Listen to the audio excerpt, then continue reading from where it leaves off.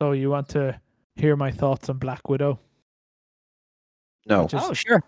mostly about how they seem to be super comfortable showing images of human trafficking as a way of setting up a superhero movie. Mm-hmm. The entire credit sequence is, look at all these young women being trafficked. They're going to become Black Widows.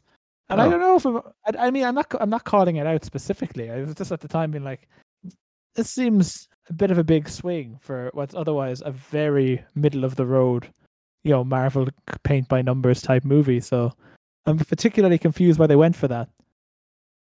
Like, otherwise, you could put in pretty much every fucking Marvel stereotype in a sentence. Do the two heroes meet, have a mild misunderstanding, and have to do a big fight for 5 minutes before a bigger threat comes and they team up? I think so. Question: is there any cameo beyond Scarlett Johansson in Black Widow of the main cast? No. Of the main cast, no. There's like a picture cameo of fucking Jeremy Renner, and that's it. And I don't know why they didn't get him in. He's not got anything fucking better to do since his life fell apart. He would have been more than happy to show up and do a few Arrow things. Yeah, well, yeah, that's true. Pretend to be an archer or whatever. Yeah, I mean, there's some weird casting in that. When I was watching the credits and it came up all the cast, starring Olga Kurylenko, and where is she in this? What was Olga Kurylenko? And she's in it, and she has no words. It's revealed halfway through that she's in the movie. That's not a spoiler for anything because it's the actress. It's revealed she's in the movie, and she still doesn't say any words after you know it's her. It's a very weird cat. They could have got any fucking no name to be in this mute role, and instead that's they what went. I mean, isn't that just a power thing, or that's just bragging about how much money you have? I can get absolute stars like Olga Kurylenko and just use them as extras. I mean, maybe. They clearly did the ultra power move of hiring Ray Winston and asking him to do something other than a Cockney accent. So he's doing the worst fucking Russian accent you've ever heard, comrade. It's terrible. Yeah. So are they all. I mean, I said that kind of in my thoughts at the beginning. It's are we doing one of those movies where everyone insists on talking in that kind of da type accent that I'm sure no Russian has ever fucking heard in their life? And yes, it is exactly that type of movie. Yeah. Well, sure. That was like with fucking Avengers and Year One, whatever her name is, Scarlet Witch or whatever, where she originally had an accent and the first time she appears, and then the next time she appears, she just has perfect English. Her regular accent, because I guess they were like, hey, let's not keep this up for a series of movies. That's fine. It wasn't great in the first one. Let's just pretend that it's okay now. You learned how to speak fluent English since. It's okay. I'm happy to report as well this takes place in the Fast and Furious universe of fall damage not existing.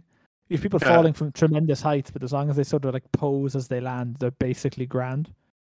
It's good. As long as long as two things going at the exact same speed hit each other, then it cancels out all speed and they just, they exist. Absurd. They didn't even land on cars, which everyone knows cancel all fall damage. They just sort of land there.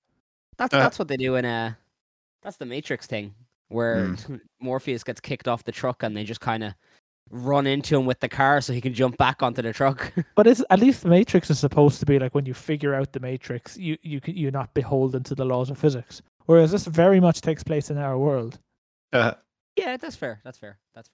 It does have a good cast though. What? Morning Brew. Oh, that's us. Here. Welcome to Morning Brew, episode 21. Not only are we legal, we can also have a beer now. Incredible. In the United States. I mean, we've been able to have a beer since episode 18 anywhere else. 16 in some jurisdictions. 9 it's somewhere in the world, probably. I mean, if you just live in what one of those libertarian paradises, they probably let their kids drink. Yeah. Sealand. I bet you can drink Liberland digits from Lithuania or something though. Yeah. Fucking or yeah. I'm gonna go 10 with that. for wine. 10 for the wine in France. My children need wine. Any Lithuanians listening, shout out and tell us exactly when you started drinking, please. Yeah, so I would assume the legal age is probably 8 or 9. I could be wrong, but I would have to guess. I'm Adam Sheridan. I'm Stephen Burke. I'm Daniel Purcell. Oh, come on, Dan. Get with the program. We were doing quick fire there, and then you just weren't ready. You had the microphone down at the table. Just not. Your heart wasn't in it. I was worried if I was. 100%. I was worried if I was going to. I was trying to decide if I was going to commit to a joke about being Alexei Romanov and then correcting myself. I mean Daniel Purcell. No secret agents here. But I figured it'd be better to play the long game and explain the joke I would have made instead of actually making it. Gotcha. So my overall review of the movie is that it's the most Marvel movie yet, while pretending to be the least Marvel movie yet. So I don't understand. It's basically if you took out the specific characters and instances and you just had that framework, characters running away, they meet up with an ally who they don't know is an ally first, then they go assemble a team, then they go and take on the villain in the villain's base that ends up exploding. That's nearly every Marvel movie. And it's nearly every James Bond movie as well. You're right. Yeah. They stole the formula. I mean, that's just formulas. That's just action movies. No one has sex in the Avengers though, because they're all nerds. Yeah, that's true. Although there are a lot of and everyone has their chest. Everyone has their chest very much like shaven. That you can't say of the Bond movie, so that's not part of the Marvel formula, obviously. Is Daniel Craig not waxed? I imagine in real life. Is he not a little bit hairy? Is he not a little bit hairy in the films? I don't know. Maybe he's just fair hair, so maybe his body hair is just very fine. Speaking of Daniel Craig, it doesn't show on screen. His wife is in this. Rachel Weisz. She's fine. She's grand. I don't know why they bothered casting her and then gave her so little to do. Whereas they cast David Harbour, who's a much inferior actor, and just gave him this big, massive, loud character to play. I mean, Power Games, nerdiness, trying to promote him. So he must be someone's mate, is he? I mean, maybe. I don't know if I like him in Stranger Things that much. Maybe they got him cheap. I think he just gets good roles. I mean, Florence Pugh is by far the best thing in the movie, which is true of every movie she's in, to be fair. I need to watch Stranger Things. I keep meaning to do it, and I haven't yet sat down to watch it. I need to watch Stranger Things. It seems like something I'd enjoy. It's fine. Like, it's enjoyable. Every season's enjoyable, but you do kind of struggle to get over the sense that the first season came out and was so kind of like immediately iconic that they're still chasing that same wave. And every season since has felt slightly diminished. Yeah. I mean, God loves a trier. I'd rather that than, them waving just kind of riding a wave of mediocrity. Well, in my case, I wouldn't say so much. Well, it's like Ozark, right? A little mediocrity gully. Isn't that like the deal with Ozark? Where it's like half of season 1 of Ozark is pretty good, the second half of season 1 of Ozark is whatever, and then every episode following that is kind of like, who gives a shit? Why is the show still being made? I don't know. Nuria really likes it. But I every time I watch it, just feels like it's Breaking Bad that can't admit it's Breaking Bad. Well, that's what I've been told. I was told it was very generic Breaking Bad, and that you get that sense from episode 1 to the last episode. It just keeps stretching like that. So, kind of killed it for me. Plus, also, you really couldn't like. Jason Bateman is not a fucking serious actor. I can't take him seriously. Like, I can't. He's the comedy guy. He's not a. I don't think I could really face him as a serious actor. I think it's because he has this weird thing where I feel like he says every single line the exact same. Like if it's Michael Bluth or not Walter White, every line is pronounced the exact same intonation. He could be giving out to his family for being selfish or pleading for his life from a Mexican drug lord, and he'll still just like sound slightly chiding, like he's exasperated with everyone. Yeah, he definitely found his groove as a comedy actor, where his delivery and his presence is very deliberate, and it's it's good. I don't mind Jason Bateman as an actor. Some of his stuff was surprisingly good. Like Game Night's a surprisingly funny movie, which I wouldn't have expected. But I don't think I could take him seriously as a serious actor, though. I don't think, keep seeing the trailer for Ozark, and it's not appealing to me at all. And from what people tell me, I'm like, I'm really glad I avoided that one. It's just one of those shows that ends up spinning its wheels. Like a certain show gets its setup, and it really likes its setup. And season 1 might be fine because that's the characters in the new setup establishing themselves. But after that, it just doesn't really know where to go with it. So it's a lot of like repeated ground, or it's like, oh, they fucked up again, but the massive baddie's given them another chance for some reason. Do you think you're gonna stop, or you're gonna lose interest in Netflix shows because they have a 3-season maximum run? No, I don't think so. Is that a thing? Yeah. After 3 seasons, Netflix shows stop bringing in new subscribers, and the whole point of them is to bring in new subscribers. So once they get to their 3rd year, they stop producing. If you look at most Netflix shows, almost none of them go past season 3. The only one that can go past season 3, as far as I know, that's going to a 4th season is Stranger Things. Stranger Things is different though. That's a different situation. But for like a lot of their current stuff, and Selling Sunset's not even theirs actually. I think they just bought it from somebody, but they're funding the next season. But yeah, it's they have like a formula where they see that season 1 of a hit show brings in a certain number of subscribers. When season 2 comes out, it brings in a lower number. Season 3 brings in a lower number. And after that, all season 4 will do is entertain your current subscribers, not bringing new ones. But your current subscribers are probably going to... Yeah. Oh, that makes sense. Well, I mean, it makes sense. I mean, maybe hopefully, fingers crossed, it might help us get some more tightly focused fucking serials. Like, well, the unfortunate thing is that they don't they never end season 3 though with a real ending. It's always a cliffhanger. Cancel it like. Grim. Yeah, that's it. Like, it's a cliffhanger, and they go from there. Like Santa Clarita Diet was very good. And I liked that show a lot. But then like season 3 comes around, and there's a major cliffhanger that it ends on. And that's it. Like, they're just like, yeah, okay, we're done now. It's hit at season 3. And it's like, why? That's a really weird... It's not even like an entertaining cliffhanger ending. Like, it's just... It's a real... But it wasn't like they built that in, though, did they? Like, it's not like they were... It's not like... So, I feel like if a show is told, okay, you're probably only getting 3 seasons, or even they get 2 seasons, and at the start of the 3rd season, they're told they're not going to be renewed, that shows it's a plan. And that means that the show can, build it into the structure of it, give a satisfying ending. Whereas, Santa Clarita Diet bangs as something that thought it was getting a 4th season.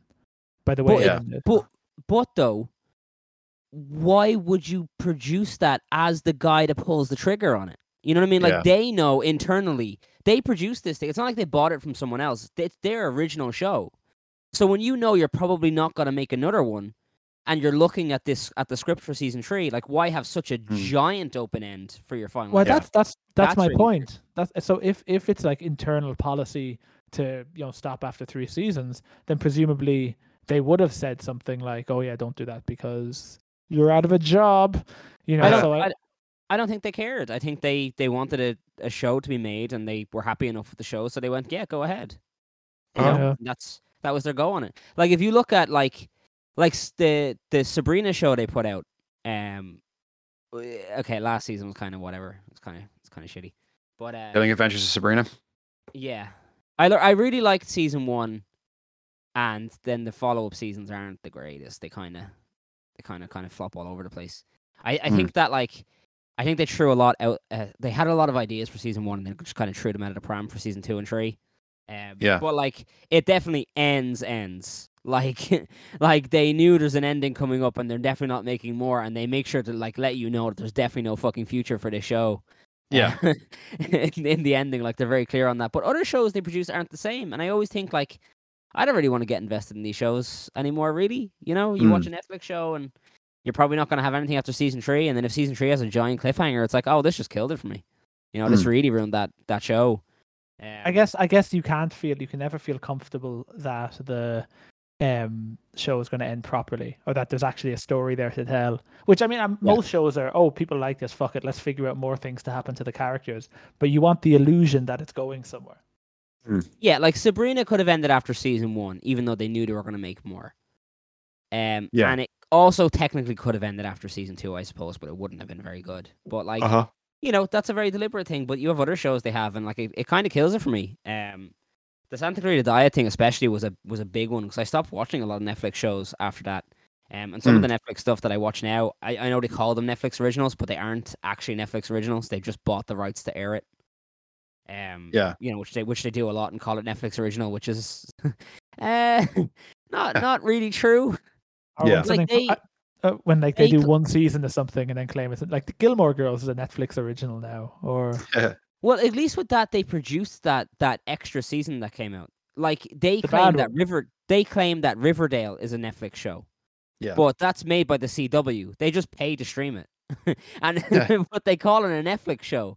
And they have Netflix original branded all over it. And it's like, I think you mean exclusive. It's not Netflix original. You fuckers didn't pay for any of this. Like, you didn't make the show. And they do that a lot. Like, they do that a lot, even with movies and stuff. They'll sometimes buy, like, an indie movie and slap Netflix original on it. And it's like, but this, what? This isn't original. Like, are the originals the most successful things that bring in Netflix subscribers? Because I thought I saw something that the most successful Netflix show in 2020 was like Schitt's Creek, which isn't theirs. Well, that's different though. Like, that's every now and again, a mega hit's gonna come along that's gonna, just be gigantic. Like, look at Breaking Bad. Like, Breaking Bad had pretty good viewership for most of its run.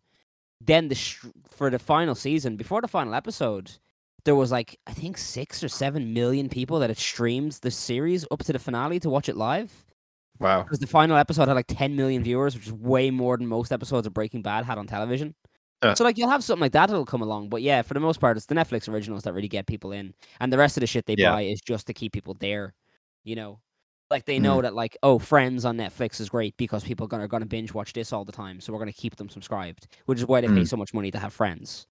Yeah. But I am sort of fascinated by Netflix and the seemingly massive budget business model that they have, where I feel like it has to end in massive fucking disaster. And their stuff is like faux big budget though. You know what I mean? Like, they'll put out a movie that seems like a big budget movie, but the biggest budget is just they paid Chris Hemsworth or whatever. And the rest of the movie is actually a fairly small budget movie. Like, their originals don't tend to be that expensive. It's just like they'll get a big name actor in and pay whatever his quote is, and then go from there. Like, I mean, look at their biggest show at the minute. Like, their biggest show in the last few years was Selling Sunset, and before that was Tiger King. That was another one that took off huge, but they were super cheap. You know what I mean? But I think the documentaries especially are fairly cheap because you almost, I think with don't documentaries, well, that's why they that's Cruise why they them out so fucking much.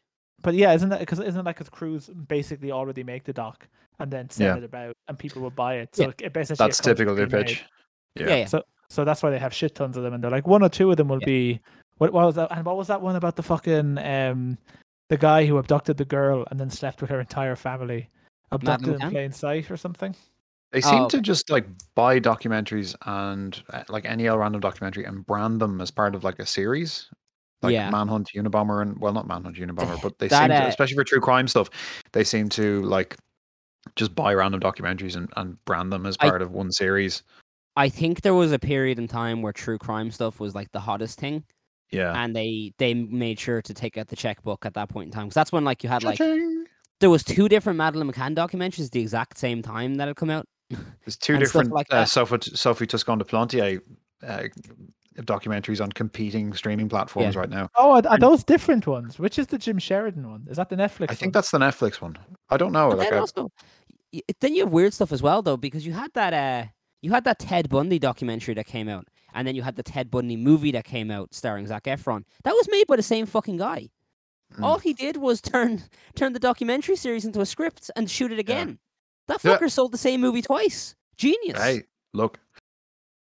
If you could pay twice for working once, why would you work twice? Yeah, he turned his notes into the series.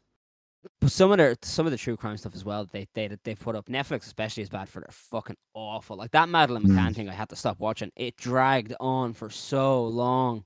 Like, it's like they didn't cut anything. It's like they had scenes that were fucking 18 minutes long and just let the whole thing run, and I just had to fucking stop. Didn't they have a whole fucking episode on how to get from the tapas restaurant to the apartment? Yeah, I think that was episode 2. There's like 4 episodes, and they were like 90 minutes each. And we watched the first episode, and then like halfway through episode 2, I stopped. I couldn't do it anymore. It was just too much of a slog. It was like, stop, you're killing me with this. Yeah. And like, I couldn't believe. I thought at one point, honestly, that we were like 5 episodes in because we'd been watching it for so long. And when I checked and seen we were only halfway through episode 2, I was like, I'm out. Yeah. I can't fucking watch this. Especially because there's no answer. If they found something, it would have been in the news. So it's just, I guess we'll never know. Just the final episode. Final episode cuts in on the director, and he's like, "I'm Madeleine McCann the whole time," and he pulls off his face mask, arrests her parents, places a citizen arrest. Speaking of citizen's arrest, is Dolores Cahill okay? Like, it's what the fuck happened? Like she's having like a full-on mental breakdown, right? or some kind of like terrible medical news that sent her flying off the handle, because her personality change has been such a fucking flip that it's unreal. Dolores Cahill. I didn't know she wasn't always like that. Yeah, which is assuming we knew what she was like before. You assume she was probably a bit more reasonable when UCD hired her, or they wouldn't have gotten her to the position she is now, where they can't fire her. If you look at how often because every time she posts anything or anything posts about her, it's just all of UCD's staff coming out to dunk on her publicly. But a load of them have said that, like, you know, how, like, that they used to be friends and, like, they couldn't possibly speak to her these days and stuff like that. So she's obviously had a major personality shift. But, like, the other thing you can also tell is that her fucking ramblings don't make any sense, dude. They're insane. Like, it's real, like, some of the stuff she rambles about, like, is just, like, insanity. It's just gibberish flowing from her. Well, I think maybe that's doing insane people a disservice, because she has a very clear set of ideologies. Does she have a clear set of ideologies? She's half an hour away from, like, quoting some kind of fucking YouTube video from some fucking guy that lives in a bunker in East Kansas or something, talking about how fucking cornfields are going to cause you to have super AIDS and pass it on to your family through gene therapy or something. And it's like, you need to relax. Like, stop. Yeah, pretty much. At a certain point, a lot of people spend just too much time on the internet and get really, really confused by what they're reading. And I have a suspicion that people with a scientific sort of background may be more susceptible to this. I'm not going to say that people who have pursued science as a career path necessarily don't have good reading comprehension, or don't have the critical faculties to analyze text or take things under advisement, or read something without fully accepting what it is. But my experience of science undergraduates, certain science undergraduates and people from a science background who get involved in these conspiracy theories, is like completely, is that it's not that they've lost grip on reality. It's just that they develop, I think, trust issues with all media as soon as they're exposed to any suggestion that, you know, narratives might be contested. That seems to challenge their idea that, you know, the idea of competing narratives, they just can't seem to cope with that. Surely you take can't things for what they're worth and so on. But surely you can't equate a science student, an undergraduate, with a fairly senior academic who, you know, regardless of your field of academia, presumably you have to engage with the concepts of people can believe different things and narratives can be contested, even if you're not in the humanities. I mean, it depends. Exactly. Well, I think it seems to help. Yeah, but also it depends entirely. Like, you know, if you spend your career and your lifetime studying things as fact, you know, which you know a lot of science is fact, and then things change. But if you spend your life doing that, I can see how it could, you know, as Stephen says, how it could be easy for them to kind of lose a grip. I think she definitely has lost a grip on reality. You know, it's like she seems very unhinged, and it's a little worrying at times, because I know people love to fucking, love to throw her under the bus, and they love to comment on it, and it's a kind of uncomfortable to look at it, because when you see her colleagues comment on stuff about how, like, they just can't be around her anymore and couldn't possibly speak to her now. Yeah. Like, it definitely, like, it gives it does give you the, like, this kind of weird backstory of, like, this person has definitely changed, and like changed pretty dramatically, where, like, you know, she's basically being cut out of her colleagues' lives entirely because they just couldn't possibly deal with what's in front of them. And like, it is worth, like, I genuinely, like, have a worry about it. I keep seeing videos of her, and I just think, like, fucking hell, like, this it strikes me that a lot of people, really, from reading conspiracy-minded things on the internet, have got themselves into a position where they're sort of losing the plot a bit. Yeah. And there are, you know, you would read of people being walked back from a position of effectively they've been radicalized in the same way ISIS might radicalize someone, and we see this with the Capitol riots in the United States and Washington. We see this all over the place, and at some point, you have to ask, like, where is this coming from? Why are people, you know, why are these lies so effective? You know, conspiracies like QAnon, etc. They have their teeth in Ireland and in European politics in some degree, and at the fringe end of things. Why have they picked up traction? Why have they caught these things? And in what sense, I wonder, are they fundamentally different to movements like, you know, the anti-globalization movements of the early to mid 2000s, and environmental movements preceding and parallel with that, or are they like, are they completely fact free? Are they ephemeral, or will they have lasting impacts? Like, are they, and what is sustaining them? How is it that just access to the internet seems to bring out the worst in these people? Like, it's crazy. I mean, the internet's compulsive, regardless of what That's you're true. being compelled on. I mean, Yeah. I'm sure all of us have spent much longer than we should have reading about things that either piqued our interest or, you know, for example, you might spend ages doom reading about climate change or something. And so I think you can definitely have that as the starting point for that kind of radicalization. Like, I think it's just the nature of having the concept of all of this information available to you. And I don't even want to say without the critical faculty to distinguish it, because I think you probably have a lot of people who in other circumstances wouldn't have been caught up in it, who do get caught up in it. I think it's more just about the circumstances, the emotional state people will get caught in when they end up reading those kind of things. Is it that it's a compelling? There are compelling narratives around these things. The narratives themselves are compelling. That conspiratorial thinking is, you know, it's sometimes they're very compelling narratives around it, and you know, why shouldn't the gaps in definite knowledge allow for these things to be? I'd love to live in a conspiracy theorist world. Yeah, I'd love to live in a world where there was that much control by the government, where everything that happened had an explanation. Whereas, you have these massive gaps in reason. Well, I suppose, you know, there are plenty of things that are, you know, state secrets and real conspiracies out there, and so on. So I suppose it's difficult to argue from the point of, you know, if you I suppose it's hard to argue that the, you know, right-wing maniacs shouldn't have their own conspiracy theories about, let us say, the pandemic being a mechanism of social control or something.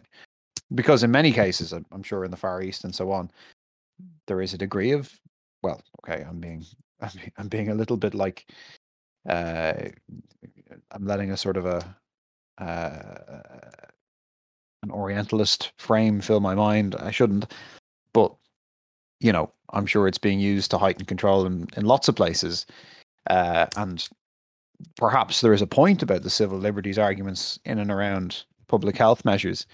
It's just that the public health measures are things that certain people value and not other people value if they are of a libertarian or right-wing bent.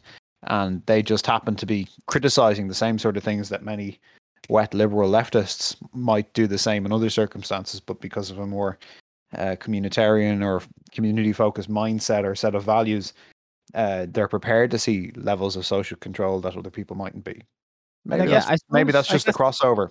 When you start going with those concerns as well, it's very easy to just go deeper and deeper down the path, because you start getting negative feedback from one side and positive feedback from another. If you look at Gemma O'Doherty or anyone, and they didn't start where they are now. They slowly grew into the positions that they were holding, and you wonder, is that the same for Dolores Cahill? Well, I mean, also though, in fairness though, Gemma O'Doherty's stuff is a shtick. You know, it's very much a shtick. Like, you know, you don't, even stuff that's like, you know, she's in an interview and she says stuff like, you know, as far back as about a month ago, that like Leo Varadkar, if you were to find him in Ireland, you should only find him in an Indian takeaway house. You know, all of that is just like, that's, you know, there's a portion of you know, the far right which is, you know, specifically says and does certain things to kind of poke the bear a little bit, but mainly just to kind of, you know, mislead people. Well, and Gemma O'Doherty, attention whoring. But but Gemma O'Doherty stuff is definitely like a shtick. Like, it's very different to the Dolores Cahill stuff. Like you know, the Dolores Cahill stuff of like, I'm gonna try and bum rush a group of guards, and then I'm gonna start throwing tables and knocking chairs over because I didn't get my way, and I'm trying to jump a barricade. Stuff like that. Like, that's a very different mentality. And I know people like to give John Waters some credit, as if, like, you know, he's kind of been sucked into this stuff too, but I don't think so either. I think John Waters is also playing up a character and also joining in on this shtick because, you know, it was benefiting for a long time. So I think they're a little bit different that way. You know, just personally, I think they're a little bit different because of that. You know, it's like certain things, like you look at like Milo Yiannopoulos, you know, and you look at when he was big several years ago, and he was making an awful lot of money from people on the right, because he was their mouthpiece essentially. But like, he didn't believe anything he was saying. When he's like, as a gay man, when he's on these talk shows and stuff like that, condemning homosexuality and stuff like that, like, that's not his actual belief. He was doing that because that's where his paycheck was coming from. The Breitbart media news and stuff like that. That was all those checks. And, you look at where he is now, he's not a victim. Well, I mean, I suppose in a sense, maybe you could say he's a bit of a victim, but, he's somebody who now lives in constant fear. He is bankrupt. He has no job opportunities coming from him because he has, burned those bridges and blacklisted himself. And the people who used to cover those tabs for him no longer cover those tabs because he's not useful anymore. But I guess my problem with thinking, they don't really believe it, is just that I think that is comforting again on our side, because what that does is any person you can see who is attached to an ideology, you can say, oh, actually, they don't even believe that ideology isn't that authentic or is even further undermined. And then any groups of people who do support them are just sort of abstracted, So I think like that fulfills a different psychological need where you don't want to attach people to movements, because then you have to almost engage. They're definitely attached. They're definitely attached to the movement. Like you made your choice, Yeah. Like that's your choice. That no one made, like the Molly Yiannopoulos and the Gemma Dohertys and stuff do what they do. It's a career move. It was it was done for a reason. And you have to bear the responsibilities of whatever actions that is after the fact. Like, I can only feel so bad for someone like Emilio Yiannopoulos. Like, I know, it's pretty harsh the situation he was left in, but quite frankly, like, he did deserve to be deplatformed, and he did deserve to be in a position where his financials were taken out from under him because he was enjoying a lavish lifestyle of causing hate and leading certain people to being physically assaulted and stuff like that with certain comments he made. And so, the situation he finds himself in is perfectly justifiable. But you have to be able to identify the people that are like caught up in the movement, and the people that are leading it for a paycheck or leading it for personal gain in some way, whether it's a paycheck or not. Some people do certain things purely because they know that the attention they're going to get will be good for them in the long term, and they usually have backers that will cover those legal bills for them too. We've seen that loads of times. And I think a big test of authenticity is, do they end up going the way of Milo? Do they keep seeing, essentially being a pariah out for as long as they can? He tried to get the sympathy card and the apology card out after he was deplatformed. Yeah. Essentially begging people to try and help him out, but it's too late at that point. And I suppose that's the real show of it. Like, when they get to the point where they can't, they're past the point of no return now. Do they turn around and own up to it and say, hey, I only did this because of X? Or do they continue down the path where they're like, hey, I did this and that's the way it is. So I suppose you can figure it out that way too. But, reap what you sow. Yeah, is it? All right, Steve, move us on to brighter and greener pastures. Do you know what my topic is today? It's rainy days. Okay. Excellent topic. I love rainy days. I've been just doing little jobs around the house for my mom all day, and we've been thinking about like what way she's going to arrange the utility room and whether I can hang up little brackets for her to hang up the Hoover and stuff. And I fixed the towel rail in the bathroom, and now I'm doing like a big tidy up job on my bedroom, and then we're going to go to takeaway. That's what me and my mom have planned for today. A really rainy day in Blanchardstown. Stephen becomes a good boy when the rain comes out, apparently. Yeah. My evil urges, they're subsiding. I cleaned my room and now I'm getting chicken balls. Yeah. Mommy's getting chicken balls. I was a great boy. I was a very helpful boy today. I do think psychologically there's something that rainy days do, where I think if you're indoors and you're at home all day and there's a possibility you should be outside, there's either a sense of guilt or restlessness that could be there because you want to go out. Yeah. Definitely. And then you go out and you do that and you come back and you feel great. And the indoors is never better than when you've just been outside. Yeah. But I think rainy days directly take you there, because rainy days are like, don't worry about it, man. You couldn't go out if you wanted to. No. Yeah. There's absolutely nothing to be gained by going outside. Stay in and do nothing. Or stay in and do whatever the fuck you want to do indoors. Yeah. The rainy days are also the perfect day to do day drinking. Yeah. It really is. Absolutely. If you ever feel like, oh, there's a particular day where you just kind of to like to have a few drinks a little bit earlier, and you probably allow yourself normally. A rainy day is perfect for that, you know. Let yourself have a. Doesn't matter if it's fucking 1 o'clock in the afternoon. If you want to do some day drinking, and believe me, when I do my day drinking, I start a lot earlier than 1 o'clock. Hey, you can't drink all day if you don't start in the morning. Exactly. Then it's just lunchtime. But if you're perfectly ready, it's a rainy day outside, and you're not bothered going anywhere. You do a little bit of day drinking, get yourself a nice little pizza later on that day, watch some movies. Great day, great afternoon. Don't have to feel guilty or anything. Yeah, totally. I don't know. Actually, I disagree with that. I think if you're day drinking, sunny days outside are the most guilt-free way of doing it, because then you're basically just doing normal socializing. You know, you're outside, you're getting sun. It's healthy. It would be unhealthy not to be outside day drinking. Where I think drinking indoors when it's rainy is basically just like drinking in the evening but longer, which is fine. No problem with that. But it lacks that special frisson of drinking outside in the day in the sun. I mean, on the rare, I've only really spent. I've only spent one day drinking on a rainy day, like where I've spent most of the afternoon and evening drinking and eating and just sitting in a bar somewhere. That's only happened to me once in my life, really, that I can think of offhand, and that was when I bailed out of doing a caving trip early because I didn't have proper breakfast, and I didn't fancy doing X, Y, and Z things I just didn't fancy doing it. So me and one of the other guys went back and went to the pub. about an hour into the caving trip, we're just like, no, fuck this, we're going back. Don't feel like it. What time would this be? 6 a.m. Well, we set out for the cave, I think at like 8:30, 9 in the morning, and everyone thought, and everybody else in our group thought we were going to stop off and have a big brasserie breakfast somewhere on the way to the cave. So all we had was a couple of bites of burnt porridge before we left the caving place. And we thought, oh yeah, we're going to the caving shop and we'll stop for a bit of food. Like that's fine. But we went to a different outdoor shop, and the only food they had there was Kendal mint cake, and that was all I had, was an entire bar of Kendal mint cake before going and doing some caving in in Yorkshire. And we were going to do a big L trip, and I'd ate nothing. And essentially, I was hungry by the time I got to the cave. Had the entire Kendal mint cake and was having the most awful. It was just returning on me horribly. Turns out, the first time I had Kendal mint cake, I hate Kendal mint cake. Fuck it, I don't like it. And I don't even know what it is. I don't know what it is either. Okay. Because the two of you were nodding along as if as if you knew the entire time what was going on. Dan, do you know what it is? Yeah, it's like one of those weird fucking tea cakes, isn't it? Like one of those ones that you've never ever bought in your life, but if you visit an old lady's house, it's there.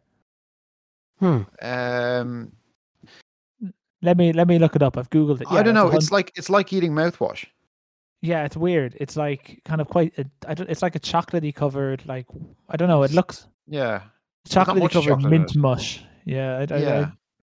I thought it was like quite chocolatey based, and it is sugar based confection flavored with peppermint, popular among climbers and mountaineers for some fucking reason. Some of the particular kind I got wasn't covered in any chocolate. That was probably part of the problem. Yeah, and it looks like it's made in just like a cowshed. It's like it's like someone took all the chocolate off a Fry's bar and made you eat the mint. Yeah, I think that's what it is. I think that's what is that what a Fry's bar? Yeah, it was awful. Anyway, that was the only thing I ate that day, apart from like 2 tablespoons worth of porridge. And I was just like, we burnt all the porridge, so we're going for a fry. Oh, great, we're going for a fry. What do you mean we're not going for a fry? We still got to do the cave. Fuck this. So me and another guy just bailed out, went to the pub, had lunch, had a really big lunch in a British gastro pub sort of situation. Loads of stodgy hot food, and we had a great time.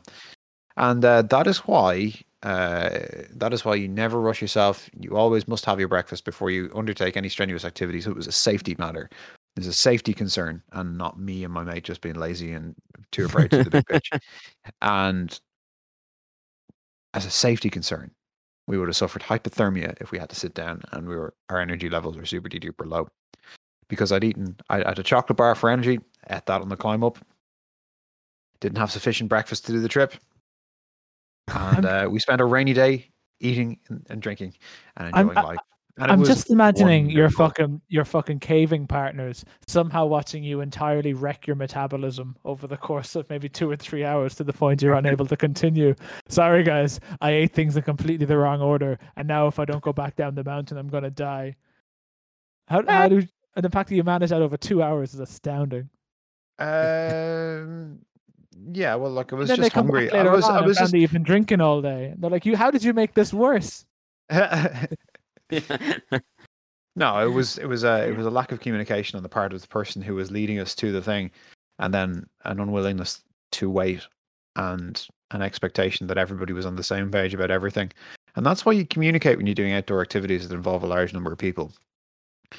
And then, there's always, this is the thing, right? With all expedition type activities, like be it a hike or be it some sort of like lengthy adventure or a climbing trip or canyoning trip or caving trip or whatever, you have the eternal tension between faffing and getting shit done, and everyone being, someone is always waiting for somebody else, and everybody has differing levels of patience about faffing around and milling around and doing, waiting for other people to do shit. Yeah, that's true. That's why smaller groups are better. Well, smaller groups can be better, yeah. But then there's more crack to be had with bigger groups as well. And obviously it's cheaper. But this is why you need to find a group of people who are going to be your adventure friends who have the same appetite for doing stuff at the speed that you want to do it. So if you're going to be miserable if you find yourself with adventure buddies who are not interested in a relaxing breakfast, that kind of thing, not interested in having a cup of coffee before they get out the gap, just want to go and all do the thing. All they need is their Kendall mint bar and they're good to go. All they need is the Kendall mint bar, or they're going to eat their porridge and then they're going to go, or that can be incredibly miserable for people who don't regard, some people regard, there's a tension between kind of like, I'm here for the performance, I'm here for the sport, and I'm not here to have a good time, I'm not here to make friends, blah, blah, blah. And there's other people who are just out for the fun of it. And people probably been the latter camp. Do people go caving or hiking out of a competitive urge? Like, I'm going to get up the mountain fastest. Yeah, there's a bit of that. Pushing the limits, extreme, blah, blah, blah, etc. Or a lot of the time it's just about getting stuff done. People want to knock stuff off, chalk such and such a thing off their bucket list and get it done. So there's a real ambition to go and push the boundaries and find things to do or get such and such a thing done, like achieve their particular ambition of doing such and such a cave. And not to slag anybody off in particular, but not everybody had their powers that morning. It sounds like a PD thing to want to just do it to save in it. Yeah. Though PD wasn't on that trip. He eats his 5 Kendall mint cake bars. He climbs into a big old hole. Turns out anyway, I don't like Kendall mint cake bars, but I do like stodgy British pub food. It'd be funny if we ended this episode not getting sued by Dolores Cahill, but by Kendall mint cake. Why would Dolores Cahill sue us? We didn't say anything bad about Dolores Cahill. Yeah, you're just like entitled to her madcap, insane opinions, and if the guards want to keep you outside the polling station, fuck off. Who cares? I only said the truth and asked was she okay because I'm genuinely worried about Dolores Cahill. I didn't say anything negative about her. I'm not worried about Dolores Cahill. She'd be fine. Rich as shit. I'm worried about Kendall mint cake. Is that okay? I hope it goes out of business. It doesn't sound okay. It seems awful. To have completely destroyed Stephen's body in a very short period. Also, of time. it's either made by the Romney Company or someone called Romney, and I'm really not sure which is which. Mitt Romney in his basement. It's one of the worst things I've ever eaten. Confections are supposed to be like tasty and nice and not shit and digestible. Mitt Romney's Kendall mint cake bars. Good Mormon fun. I said I'd try it out because it was traditional to the Yorkshire Dales, and well, here we are. Now you know why it's not popular everywhere. Yeah. Yeah. Do you know what I do approve of in the Yorkshire Dales? Bacon baps and large mugs of tea. Yeah, there you go. Yeah. What is, since we're on the topic of rainy days, what is the worst rainstorm you've ever been caught in? Or worst weather, I should say, you've ever been caught in? Worst weather that I've ever been caught in? It doesn't have to be rain. I mean, it's probably some kind of rain, given what we live in the world. But probably rain. I don't know. I remember walking home from school through floodwater before. I think that was because I wanted to walk through the floodwater on the way home and put my brother on my back and carry him through the floodwater, which I did for some reason. So you'd look like some sort of hero, and everyone driving by. Yeah, exactly. Because of a look hero at that complex. brave boy. Look at that brave boy. His brother into the floodwaters. Yeah, exactly. It was a puddle knee high that was blocking the laneway on the way home from school. Really, really heavy rain, I guess, is the most extreme stuff. I've never got stuck in the snow before or any of that kind of thing. Beast from the East is pretty bad. That was pretty bad, yeah. Yeah, I mean, I suppose the most extreme thing was the time that I had to be sequestered in work because of the Beast from the East, which seems completely ludicrous now. Like the idea of staying in a hotel so you can get to work the next day in the snowstorm, because no one knew how to work remotely at that point. Madness. Yeah, I was in a job that wouldn't let me work remote when that happened. So when we were about to be hit by the storm, because they said their policy doesn't allow remote work, which whatever the fuck that's supposed to mean. So we got hit by the storm, and they were like, "Adam, we're preparing a laptop for you to take home so you can work from home." And I was like, "No. I'm off, dude. I'm off now. You brought this on yourself. That's not happening here." So I just had like 6 paid days off work because they couldn't get to the office again, and I refused to do it. Yep. Went to a hotel and with my colleagues from the newspaper, and we all had a really good time and stayed up drinking and partying and eating food with all the people who were in the hotel because their flights were cancelled, just surrounded by all those people. And then you had more drinks and got up the next day really hungover to do the paper, and of course that was the problem then, was the next day hotel breakfast. And that was the worst paper ever assembled. Yeah. It had loads of typos, no news. It barely made coherent sense. No, it was just a production team that did it. It was fine. I mean, who really, like, it's ridiculous now because I literally do that. I do that as a little job every Friday night from home now. Yeah. Get drunk in your underpants. Yeah, exactly. At the hotel bar. Dan, what about you? Dan is muted. Dan is left. Oh, okay. Well, this is awkward. Yeah. Dan, you coming back? What's your topic? It's your turn. You're up, buddy.